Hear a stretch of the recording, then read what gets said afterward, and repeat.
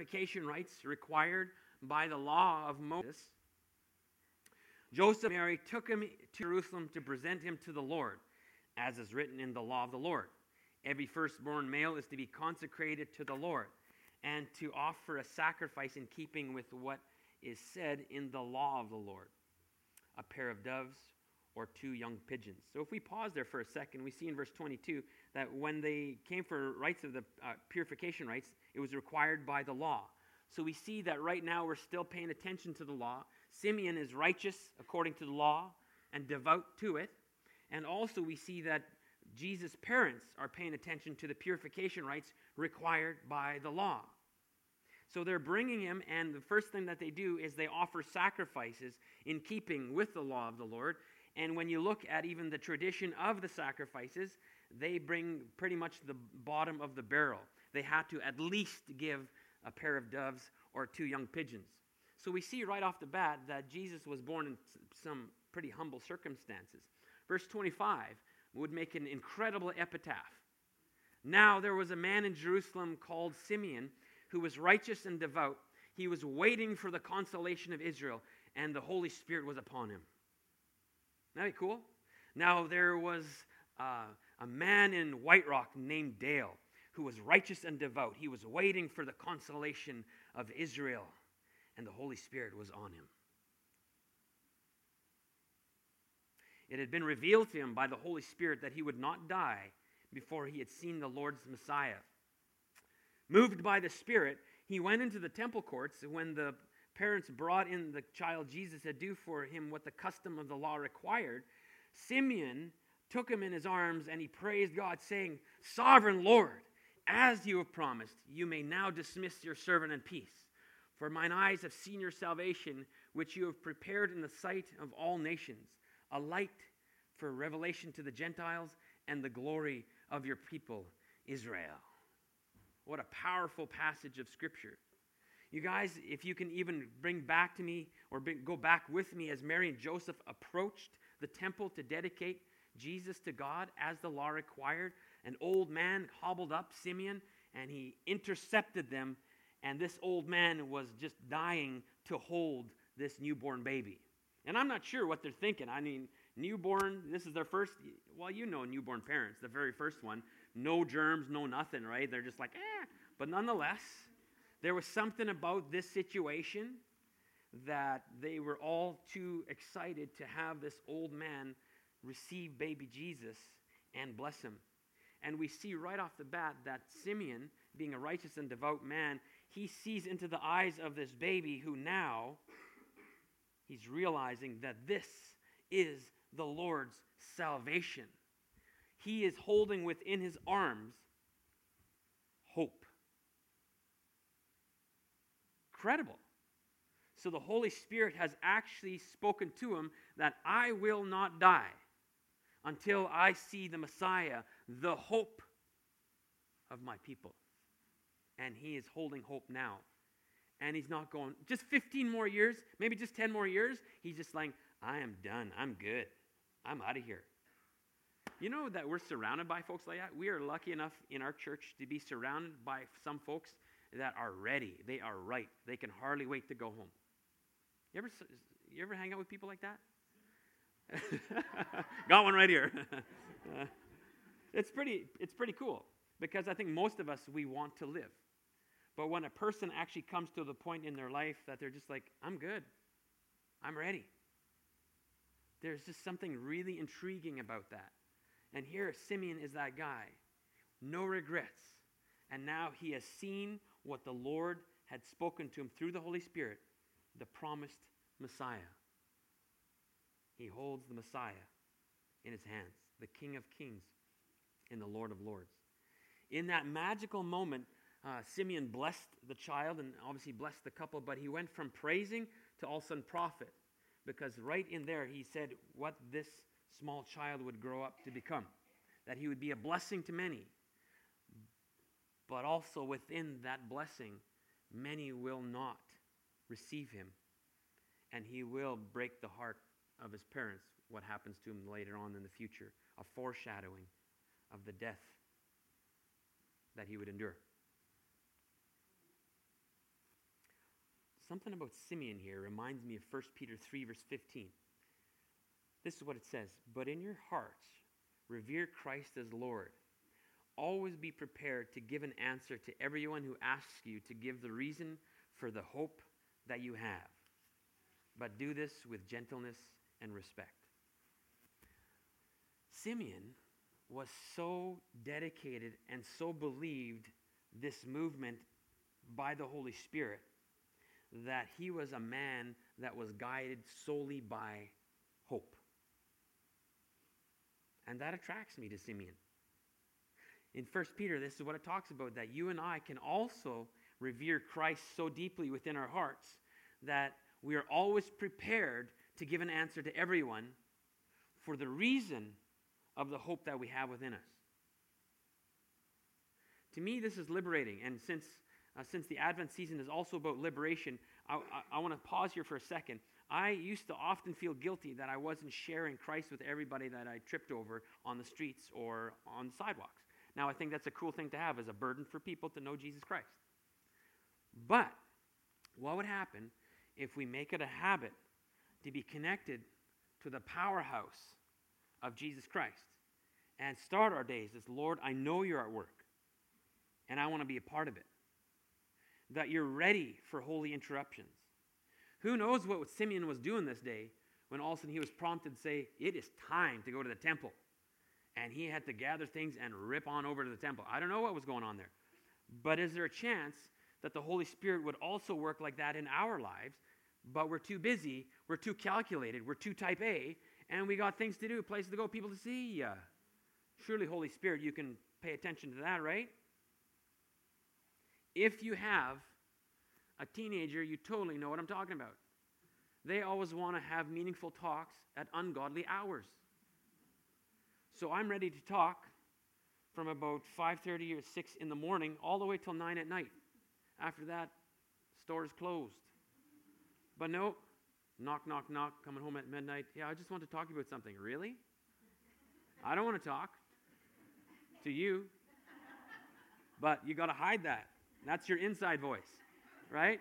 So you got to be ready to share with whatever you can with a teenager, but it's also a kind of a cute illustration of helping us to understand that we might be busy shopping for this incredible season, and we do not want to be interrupted in the food court or in the line when we're actually paying for something or cut off in traffic. But yet, I think we can learn something from Simeon right here, because we know what the future holds. Simeon also knew that the first advent was coming. We've seen the first advent. We have a promise fulfilled. Now we're looking for the second advent when he comes and takes us home. So we got some serious hope that we can jam in our hearts, and we can be ready to share the hope that's within us. It's pretty exciting stuff. So we've entered the Advent season, the season of excitement, anticipation of Christmas, where we celebrate the birth of Jesus Christ, the season of expectant hope. So I want to take a look at Simeon, and somehow he kept his hope alive even when circumstances around him seemed bleak. And I think the same is for us today. We can look around, we can read the news, and sometimes things look bleak, but I think we can do stuff, and we can take the example of Simeon and maybe cultivate within us, within our hearts, an opportunity for hope, and that we're ready to spill out hope on anybody that comes near us. So let me ask you a question. What are you fixing your gaze upon? What are you staring at? What moves you? What is constantly on your mind? What interrupts your day? When you get an opportunity to daydream, what are you daydreaming about? And I think it's a real great telltale sign, because I think we're all often a slave to something, or we're a slave to someone. You might be going about your day wondering what somebody thinks about you, or perhaps you're at work and you're wondering if you're impressing the boss, or you're wondering if you can just make your husband happy today, walk around eggshells, I'm not sure. Or perhaps you're a slave to something, and you can hardly wait to get out of here and go home, do some online shopping. I don't know. But oftentimes we're a slave to something, or we're a slave to someone, and that will impact how you live your life. And that will impact if you're ready to share the hope that's within you. I know for a fact, even in my own life, there's times where I'm absolutely distracted by stuff or by people or by my own stupidity sometimes, that I'm just so into myself that I would not see Jesus walk in here, even if it was really obvious he was still wearing, the crown of thorns. I still wouldn't notice him because I'm still so focused in myself. What is it that we're gazing upon? What is it that so distracts us? What is it that we're a slave to? What are we a slave to? Here's a guy that had so cultivated a life with Jehovah that, just like Abraham, when he was ready to sacrifice his son, and the Lord says, "Wait!" as he's holding up the dagger. Remember that story? Incredible. Genesis 22. But as he's about to obey the Lord and kill his son, kind of interesting. So if you have no idea what I'm talking about, go read it so you don't think I'm crazy here. Okay? But Abraham, just like Simeon, they're attuned to the voice of God. In youth group, I'm pretty pumped about it. I don't know if the youth are, but I'm pretty pumped about it. We're going through this curriculum, and I'm so excited because to me it makes sense when the kiddos understand who they are in Jesus Christ, who others are, and that they've been given gifts by the Holy Spirit of God, that they actually have a voice, that they actually have hope, and that they can be used by God. And I'm excited, and I wish I knew this as a kid, because the Holy Spirit of God wants to use your grade 4 kid, wants to use your grade 7 kid, wants to use your grade 12 kid. I don't know. And I just wish I would have gotten that when I was young. And I hope our kiddos get it. Because to me, it's just really exciting when we're ready to share the hope that's within us. What is hope? Here's a definition, a working definition from the dictionary here.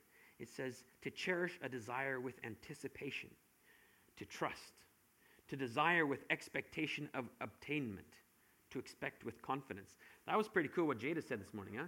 We didn't rehearse that. Really. And I just thought, wow, this is really cool. To desire with expectation of obtainment, to expect with confidence. So when the word says that Simeon looked for the consolation of Israel, the word looked actually means to fix your gaze in a certain direction. So let me say that again. So when he looked for the consolation of Israel, the word looked actually means to set your gaze in a certain direction. Fixing our eyes on Jesus Christ, the author and the perfecter of our faith, who for the joy set before him endured the cross, despising its shame. You know that. But how many times is our gaze taken off the goal or the prize? And some of it's worthy stuff. You have health concerns. You have a kiddo that's going off the rails. Your health. But a lot of times, you guys, these are distractions that are taking our eyes off the goal. And they are very important. Please hear me. They're very important stuff. But sometimes we actually just, by a couple degrees, take our eyes off of Jesus. And now our eyes are totally on our health. Or totally on paying the bills. Or totally on pleasing somebody. Or trying to reach our teenager. And no longer on the King of Kings and the Lord of Lords, who knows all about that stuff.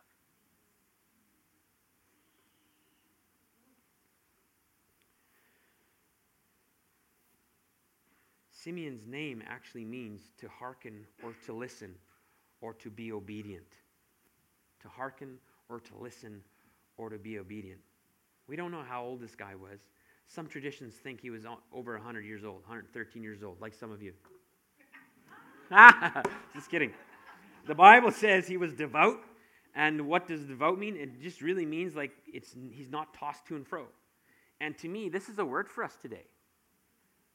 So are you devout? Or are you tossed to and fro? You guys, there are so many distractions and so many new thoughts. I mean, every day there's a new definition of sexuality, it seems like, and it's being jammed down our throats. And there's so many things, like even drug use and all that stuff, that now we as Christians have to grapple with. We have to grapple with because it's in our government and it's legislated and all this other stuff. So now we're just going, oh my goodness. So if you're not grappling with us, I don't know if you're under a rock or something, but it's really important that we do grapple with this stuff. And maybe it is healthy for us because as it's jammed down our throats, maybe we wake up because we don't want to choke on all this stuff, and we have to think it through.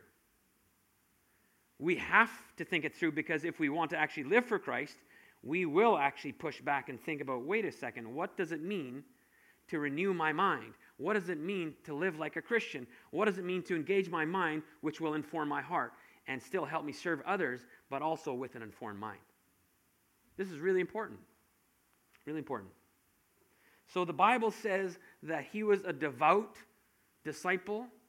He was not tossed to and fro. He was stable and he was God-fearing. Ephesians 4 verse 14 says, "Then we will no longer be infants, tossed back and forth by the waves, and blown here and there by every wind of teaching, and by the cunning and craftiness of people in their deceitful scheming." So it seems as though a characteristic of somebody that's actually growing up, and we've talked about this lots, that we all grow old, but we don't have to grow up, right? So, I mean, even in my goal is to grow up someday, and I'm hoping that as I look back at my journal and stuff, that I can look back and go, so cool, but I've grown a lot. And I'm not saying you don't have blips, but I'm hoping that we can look back at our lives, and even our kiddos can look at us, and they can just say, you know, when I was young, Dad struggled with this, but wow, has he ever grown? I just hope that there is this opportunity for people to witness growth in us, maturing in us. We're dedicated to not remaining infants, just gobbling up the milk that we have in Christ, but actually learning to know, what does it mean to be a Christian? What does it mean to live for Christ every day? What does it mean to fix my hope and my gaze on the very one who gives me strength? So let's be honest. It's easy to be tossed to and fro or to become a slave to something. Making money, spending money, relationships, self-help, success in our careers, greed, Black Friday shoppers, all of it. We can become slaves to all that stuff. This stuff in and of itself isn't wrong, but it sure can become distracting to the point where, like Abraham or Simeon, the opposite of them would be they're too busy or too distracted to hear the calling and the voice of God. It's time to go to the temple. It's time to put down the knife, Abraham. It's time. I think it's also interesting that the Bible doesn't seem to nail down where did Simeon come from. Like, who is he a part of? Which sect is he a part of? Because I think we like to also take pride in that. Like, he's a Mennonite. My people. Or he's Irish or whatever. And you go, yeah, that's right. I'm good. I'm a little more holy than you because Simeon was Irish. He probably wasn't Irish. Maybe Mennonite. But nobody can claim a corner on God. And I think that's also the beauty of why he did stuff with Joseph and with Mary, because everybody's going, what? It makes no sense. In fact, even when people commented on Jesus, they knew where he was from. They go, how can anything good come out of Nazareth? Like, and it just blows people away because God does that kind of thing. You and I think we need royalty or we need somebody that's obviously in the line to lead us. And here God blows us away in this whole upside down kingdom, and he grabs somebody that none of us were expecting. And he still does that kind of thing. Here we have Simeon. He becomes a slave to hope. And there's three things really quickly that I'm going to touch on. But three things that blow me away about Simeon is, number one, in verse 27, we see that Simeon learned, I don't think it came natural, but he learned to be sensitive to the promptings of the Holy Spirit. Simeon learned to be sensitive to the promptings of the Holy Spirit. He was ready to listen. Secondly, Simeon learned to, drumroll please, wait. Waiting is lame, right? But somehow, Simeon learned to wait for the consolation of Israel. Some of you are running ahead of yourselves, trying to fix your kids, or trying to fix this and that, And sometimes you forget that sometimes it's a holy thing to just simply wait and trust the Lord. The Lord is doing something. In fact, I've given advice sometimes where people are really hopeful, which is awesome for their kiddos, and they really, really want to share with them the gospel again, or tell them how this decision is not good again and again and again. It's actually a godly thing sometimes to go to the Holy Spirit and say, Lord, I know you're at work in my son, and I want to be a part of it. I want to be ready to share the hope. But sometimes that also means zip it. Sometimes it does. And I think that's why we need to be sensitive to the Holy Spirit of God. Because there's times he wants you to be quiet, and there's definitely times he wants you to say something or do something. Being sensitive to the Holy. So he was good at cultivating or learning to be sensitive to the promptings. He was good at learning to wait for the consolation of Israel. And also, thirdly, I think Simeon learned to live with real hope. He had an expectancy that Jesus was coming. He had an expectancy that the Messiah was coming. The Comforter was coming. So in this, he was sensitive to the Holy Spirit promptings. He learned to wait, and he always had this kind of pit bull bite on life that he's coming sometime here. I have hope. I know it's happening. I know it because the Holy Spirit has revealed it to me. And in verse 29, out of those three characteristics of Simeon, in verse 29, he can say, now dismiss your servant in peace. I find that incredible that he's holding the baby with these two onlooking parents blown away. And as he's holding the baby, he says, awesome, I'm ready to go. I'm ready to go. I remember way back, I used to work in a carpet department, and I was working with a sect of Mennonites. It was called the Haldimand. You don't know how to say that, Haldimand, you know? And the Haldimand, it was really interesting because expressing their faith, one guy was sharing with me that his old grandpa wanted to go out and see the apples in the apple orchard just one last time. And as he went out to the apple trees, he picked one apple and then he took out his jackknife and he cut it and he says, they're ready. They're good to go. And that, I think that or the next day was his last. It's kind of neat, right? End of life or I'm ready to go. And I wonder sometimes if there's something in us here that we have this incredible grip on hope, that we know how to listen to the Holy Spirit. We also know how to wait. And maybe it also then means that as disciples, we're good to go.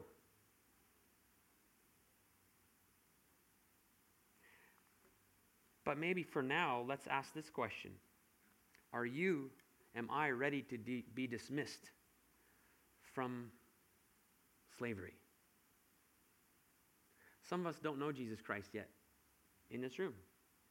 And some of you do, but you're still wrapped up in memories. You're still wrapped up in abuse of some kind. That could be drinking or it could be drugs or whatever. Some of you are looking at stuff on the internet you shouldn't. And we are actually in bondage, even though we want Jesus real bad. Are you ready to be dismissed from slavery? And I think one of the things to help with that dismissal of slavery, of the kind we don't want, is to ask this question. What are you waiting for? What are you waiting for? What's on your mind? What's on your heart? What are you thinking about? I've said it to you, and I'm a really simple guy, but I've said it to you so many times that if you just stare at the thing you're tempted by worry or bitterness, and you just keep your eyes stayed right there, I don't want to worry today. Well, you said worry 16,000 times today because you said I don't want to worry, that you're going to worry. If you keep your eyes fixed on your worry, fixed on your bitterness, fixed on your anger, fixed on wondering what's going to happen with your son or your daughter, well, gee whiz, you're going to worry and you're going to be fixed on that all day, which means you're not fixed on Christ and what he can pull off in your life. And this is huge. I know it's huge for me, and it's huge for many of us in this room, is that you have been a slave far too long to sometimes an admirable thought, your kid, or your marriage, or forgiveness, but you're holding on to bitterness, and it's just like you're staring at what is tripping you up. Therefore, you're no longer staring at hope. It's very important what our gaze is upon. What holds your heart? What is it? I think we need to realize that Simeon was called of God, but he also then,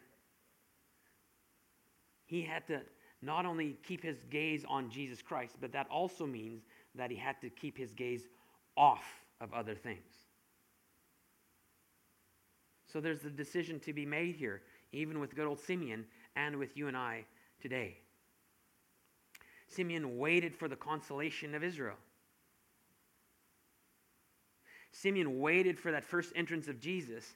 And incredible, because I wonder sometimes, and I miss this, and I've told you this before, that when I was back in Bible college, I was surrounded by some old men and ladies that they just walked and talked Jesus. And I was just like, it was just so humbling and incredibly good for me to walk among these people of hope that were ready to go anytime. Now dismiss your servant in peace, because I was surrounded by people that had Christ on their minds and not just the busyness of life. So a great reminder of what are you actually portraying to your kiddos. Are you go, go, go, go, go, go? Or actually there's something peaceful that somebody actually likes hanging out with you because there's just something about you. Even though you still have a job, even though you're still involved in many things, that there is a peace about you because your hope and your gaze is focused on Christ and Christ alone.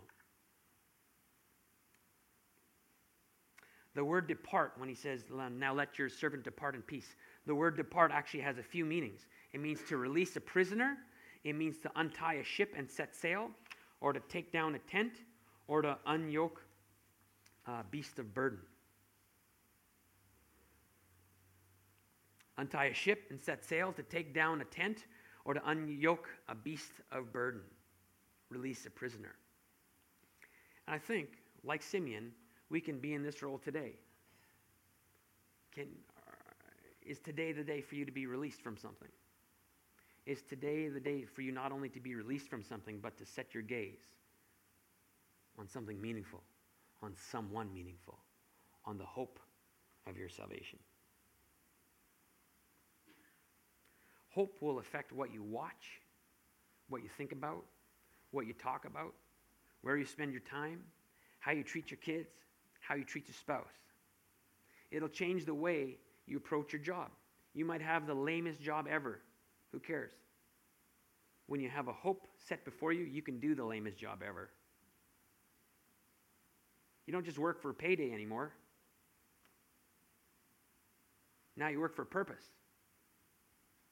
Purpose of serving God and sharing Christ with coworkers and customers. On Thursday, this place was full of crazy kids. And I asked them something about their mission in life. You remember that guy from the Olympics? What was his name? Eric what? Pardon me? Liddell? Okay. So the guy that was called to China, but then he was such an incredibly fast runner that he actually had a spot in the Olympics. And people questioned him whether, hey, why aren't you going to China right away? And there was something interesting about him because he really felt right in the zone that he and the Lord were most pleased when he was using his gifts to the glory of God. He felt the Lord's pleasure when he ran fast. Interesting, eh? And people commented that when he went through the finish line, he would just throw up his hands and look up to the sky, and there was just something about him that there was a pleasure about him. I wonder sometimes if some of us are no good at understanding that the Lord just might find pleasure in you. So, if you can believe it, we did this exercise at youth on Thursday, but I think this is also for you. We asked this question: what burdens you?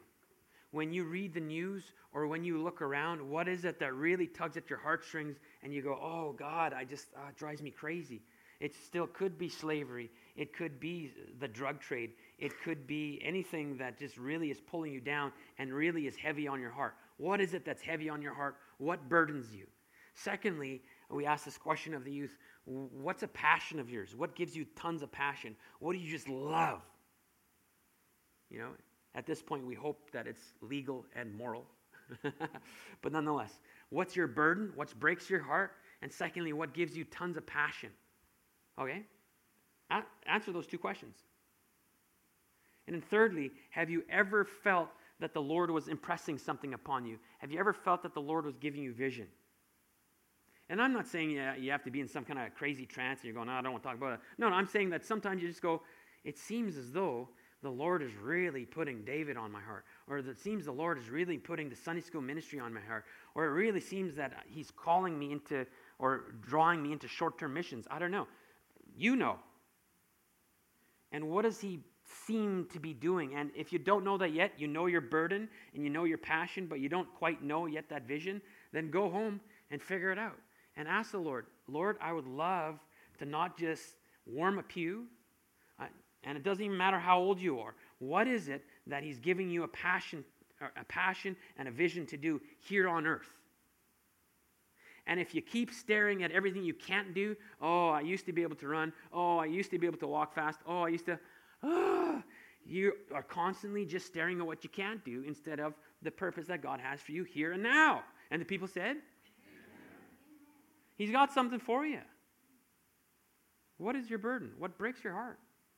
What gets you pumped? What do you sense that the Lord is saying and speaking into your life? And that will give you your mission. I don't care if that's sharpening pencils for the church or buying candy for the kiddos. Or, if it's a helps kind of ministry that nobody notices. Who cares? Find your purpose by having your hope set, by having your gaze set on the hope that is available to each and every one of us.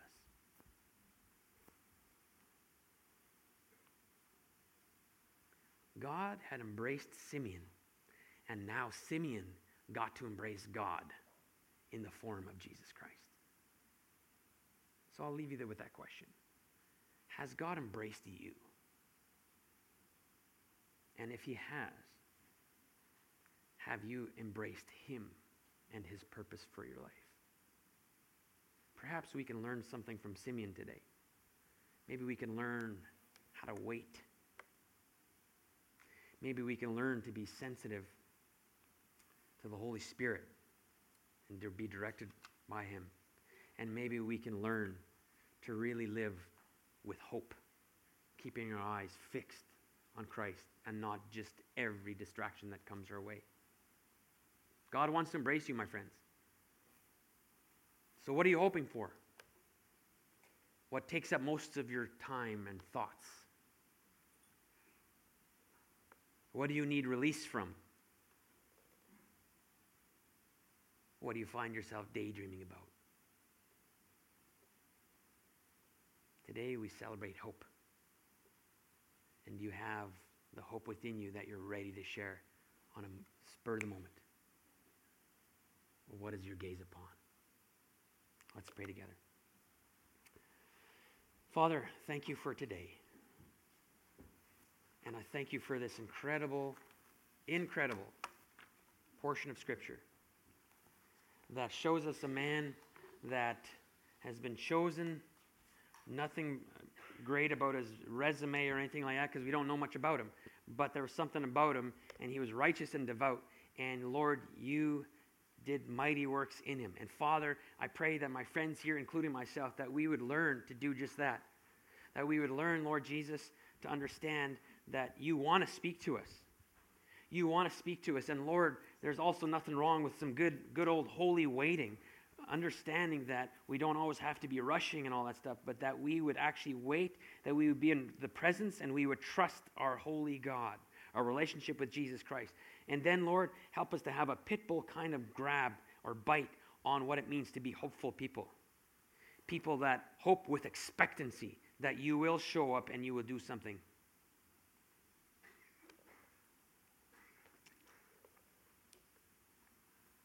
Father, we want to be people of hope. We love you, Lord Jesus. And as we come to the communion table, we just ask that you'd remind us of that this should solidify that we can have hope. In the name of Christ we pray. Amen. And I just saw the Christiansons here. And who is this little one right here? Who is this? Jesper. Jesper? Ay, ay, ay, ay, ay, ay, ay. Why don't we pray for Jesper? Sound good? Lord, we love babies. And Jesper is so lucky to be loved so deeply by Reed, by Marnie, and many brothers and sisters. Father, we pray a covering over him, that, Lord Jesus, that this little guy would sense that love, he would be directed by you, that he would know your sweet pleasure on his life, and that, Father, you would help these parents, Lord, to give them the skills, give them the tools they need to raise them up, to love Jesus, and to have good relationships with his brothers and sisters and mom and dad, and that, Lord, also that he would be a force to be reckoned with in our community as he keeps his gaze on Jesus Christ. Thank you for him, Lord. Cover him also with safety and with strength, and thank you for these parents. And, Lord, we come around them and we support them. In the name of Christ, amen.